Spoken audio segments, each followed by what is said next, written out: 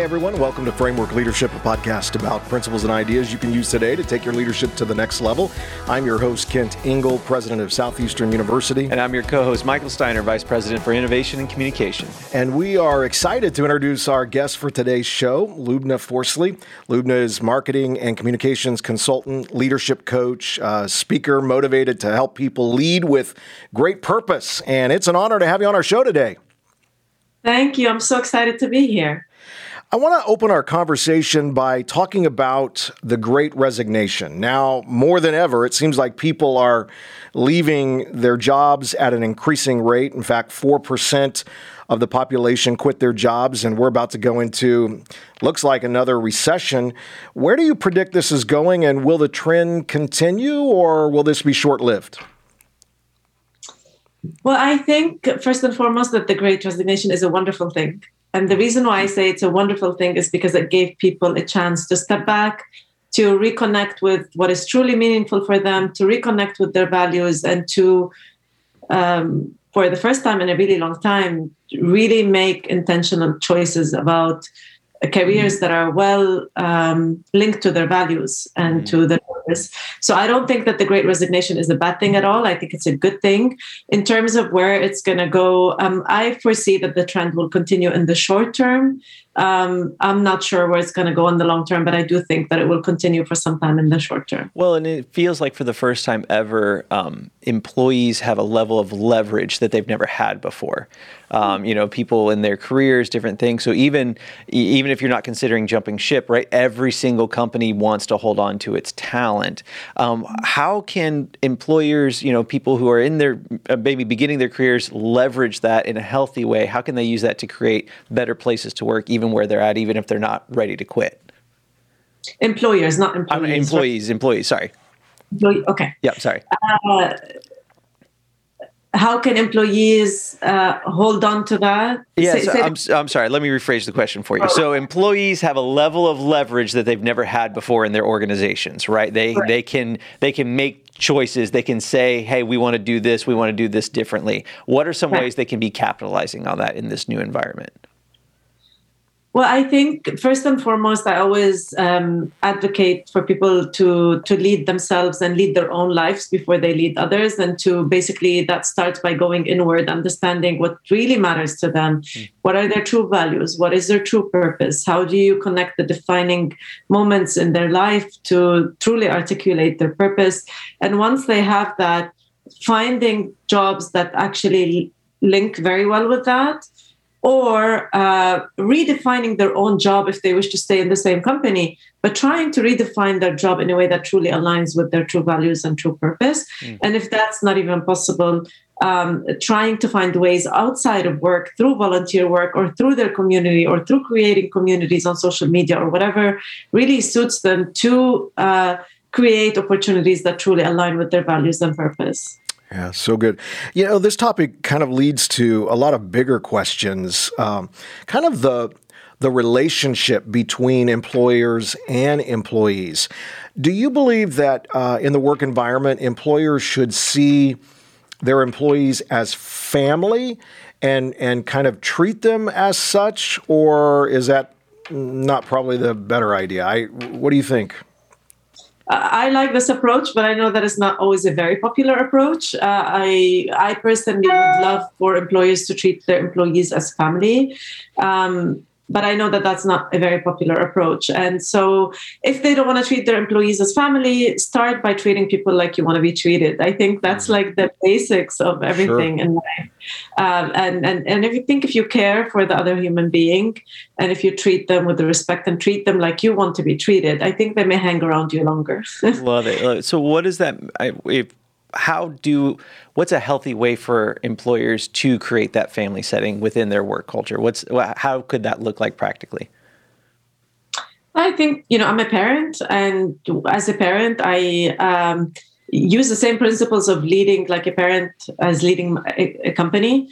So that starts with setting direction, clearly articulating the values that you want to raise your kids with, and then it goes for an employer as well. What are your values? And not only values that you write on walls, but values that you truly live by and reward by.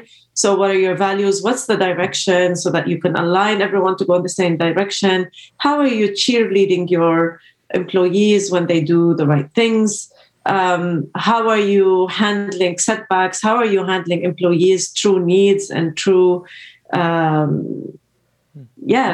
I mean, everybody, especially now with COVID, has had to reevaluate their needs, especially on work-life balance. How are you handling that? How are you being flexible? How are you meeting your employees where they're at so that they can meet you where you're at? How are you balancing profit and purpose? So I think all of these come into the equation. Yeah, and it's so important. I think when you look at organizations that grow and are healthy, and they seem to always create a new sense of a growth curve because they understand what's going on in their industry, but they also understand, as you're talking about, their employees and their gifts, their talents, their abilities, and recognizing that, and then empowering them to really flourish in that. And that seems to create that longevity. But we also have a lot of graduates who are entering the workforce, I think, for the first time, and are working maybe for their very first boss, and they're kind of getting into what they hope could be a career. As they're looking to further their career, how do they know when it's time maybe to move on or to advance, because they don't want to be at a place too long where maybe it doesn't allow them to excel in where they need to go on their journey? I think listening to themselves and to their body. Every person comes with their answer within them. And so I don't really want to come with prescriptive advices other than listen to your own body, and your body will tell you, and you will know when it's time to move on. However, if you specifically wanted tips, what I could say is, I think it's really important to make sure that the job continues to align to your values and your purpose. And as long as that there's no break there, then continue and stay where you're at and try to make it work and try to grow within that setting. And if you feel that it's violating your values, then it's really important to take a stand and make a move, or take a stand and improve the situation. But for me, I'm really big on values alignment, and I'm very big on purpose alignment. So I really think it's important to do that. And I also think that it's very important to know, I think what you're asking is knowing when to grit and when to quit. Mm-hmm. Right. There is no formula for that other than listening to yourself. I think there's value in both. There's value in quitting. I don't want to teach my kids, or, I don't want to mentor people not to quit. There are times in life when quitting is good, and you do need to quit and spread your wings and go for something bigger and better. Quitting doesn't mean you stop and you crumble. Quitting means you quit something that doesn't work for you, and you spread your wings and to go to something that's bigger and better for you. And there's also a time for, having grit and sticking to hard things and learning from hard things in life, because I think they are the best teachers. Love it. So when you're in your coaching situations and with your work there, how do you help the people that you're working with find those values? How do you help them understand, identify what are some of the practices you use in your own practice? Well, there's a lot of online platforms today that help people. So questionnaires, if they wanted to pursue that, there's one that is free that your audience can use. I think it's called VIA. I can send you the link, but that's one platform. So they could find online sources. Mm-hmm. Otherwise, they could step back and, think internally of the times in their life when they've taken stands, when they've had defining moments in their life, and they've made shifts and they've made decisions. What were these decisions about? Why did they choose to go left versus right, or right versus left? What was it about? What did they value at the time? Values are deeply ingrained in us because we're taught these values by our parents. And so this is not something that they have to find. It's within them. They just need to create capacity in their life to reflect and to, look within and just reflect on these defining moments, these key decisions they've taken in their life, and they'll find the answers themselves. But there are a lot of sources out there if they wish to take, online psychometrics and online assessments that will help them, articulate these better. Yeah. And you do talk a lot about doing inner works with, especially with personal brain development. So what is that exactly, and how does that work, and how do you manage that? So I think the best investment you can ever make in life is the investment you make in yourself.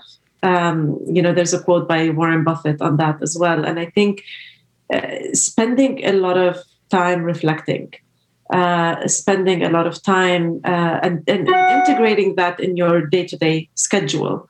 And if you do that best by just sitting around and doing that, or by walking or meditating or whatever works for you. But, integrating that reflection time in your day-to-day life is really important. Self-development is really important. I have many, many certifications in my life. I never stop learning. I keep going for one certification after the next. And for me, that's beautiful because it gives me the time to always learn and develop myself. So investing in yourself, in learning, in building community, I think would help you just do the inner work. And what I mean by community, although community looks like it's external work, it's not internal work. I think we find ourselves in community. If you create a community that aligns with your values and that is, I don't want to use the word fighting, but fighting for the same things that you're fighting for. But I don't know what the better word for fighting is, but that is actually trying to achieve the same thing that you're trying to achieve. That is a good source of you going inwards, because there's internal healing, but there's also healing through community. Yeah. Love it. Love it. And so how can leaders create a good community for that healing work? Like, what are the things you need to look for mentors in your life, the right kind of people that will help you grow and heal in the way you're talking about? Yeah, I think, first of all, taking a stand, choosing what you believe in, choosing what you want to fight for, what you want to, create a community for is really the starting point. You need to be clear on, what you want. So, for example, in my case, if I want to create a community for women, that's a very clearly defined target audience. And what do I want these women to achieve? I want them to excel in their careers because that's my belief. And so just being clear on your belief, on what you stand for, and creating community around you would be a good starting point. And then looking for the right people to align with is super important. I think every person in their life needs mentors, coaches, sponsors. And doing that and seeking that with intent would be a wonderful thing to do. And there are so many people that actually want to help out. You'd be surprised, like, if you just actually reach out to people and be genuine and say, this is what I'm trying to achieve. Would you be open to helping me on that journey, to speaking in my community or to doing something with me? I think a lot of people would be open to supporting you. And if they don't, it's okay. Like, you have to have a mindset of an entrepreneur. When an entrepreneur looks for an investment, they cast their net out. And if they get, 10 people out of 100 talking to them, they're happy. They don't care about the 20% that they've missed. It's irrelevant. Yeah. Hey, we're going to move into our fire round. Love what you talk about. I mean, this whole idea of self-awareness is very important in what we do here at our university in terms of integrating that into our curricular design, helping students really discover their gifts, their talents, their abilities, taking time to build in a discipline of reflection, because that allows you to look at all your different experiences and things that good, bad, difficult, all of those things, because that does help drive their ability to kind of connect to that deep gladness that, fulfills where they want to go and what they want to do. So I love how you lay it all out. But we want to ask you a few questions surrounding kind of everything we have discussed, and would love for you to just kind of answer what comes to the top of your mind and heart. And we want to grab a few practical and applicable pieces of advice for our listeners from your experiences. So we're going to ask probably 3 quick questions, and I'll let Michael start. Absolutely. So right off the bat, what would you say are the keys to building a winning culture? The keys to winning a winning culture, a culture that's very well linked to clear values that you articulate and that you live by, not only values that you put on walls. So that, for me, culture is based on values. Yeah. What is the first thing you would tell someone who is struggling to see that purpose? Who's struggling to see that purpose? Look within. Your purpose is within you. Each of us have a purpose, as long as your heart is beating, as long as you are breathing, we all have a purpose, and you just need to step within and look for the common denominator in your defining moments, and you will be able to articulate it. Love it. Love it. Last question for us. How can leaders build confidence in themselves? How can they build confidence in themselves? That's a good one. I think start by showing up. Mm-hmm. Confidence starts by showing up, and by if you don't have, you say the word build, which means they don't have it, therefore they're building it. Mm-hmm. So I'm assuming that they don't have it. In that case, start by showing up and taking small steps towards a specific goal, and just celebrating the small milestones and the small achievements that you are making. And small steps or micro-purpose moments will build to big steps and to big purpose. Well, Lubna, thank you so much for joining us today on Framework Leadership Podcast. We're grateful for your insight from all that you have journeyed in experiences and have studied and have learned, and have you've been able to provide our listeners today. If you want to stay up to date with Lubna, you can follow her on LinkedIn and Instagram. That's at Lubna Forsley. Is that correct? Is that the right Instagram? Yep. Yes. Excellent. Love it. Love it. And for more leadership content, you can check us out on Instagram at Kent_Ingle or at Dr. Michael Steiner, or on Twitter at Kent Ingle. If you're watching us on YouTube right now would be a great time to hit that like button, hit that subscribe button so you never miss an episode of Framework Leadership. You can also visit our website, kentingle.com. Sign up for our weekly newsletter. It's got a ton of content, ton of articles and links for you to grow in your leadership. Thank you so much for listening to Framework Leadership today. Take care, everybody.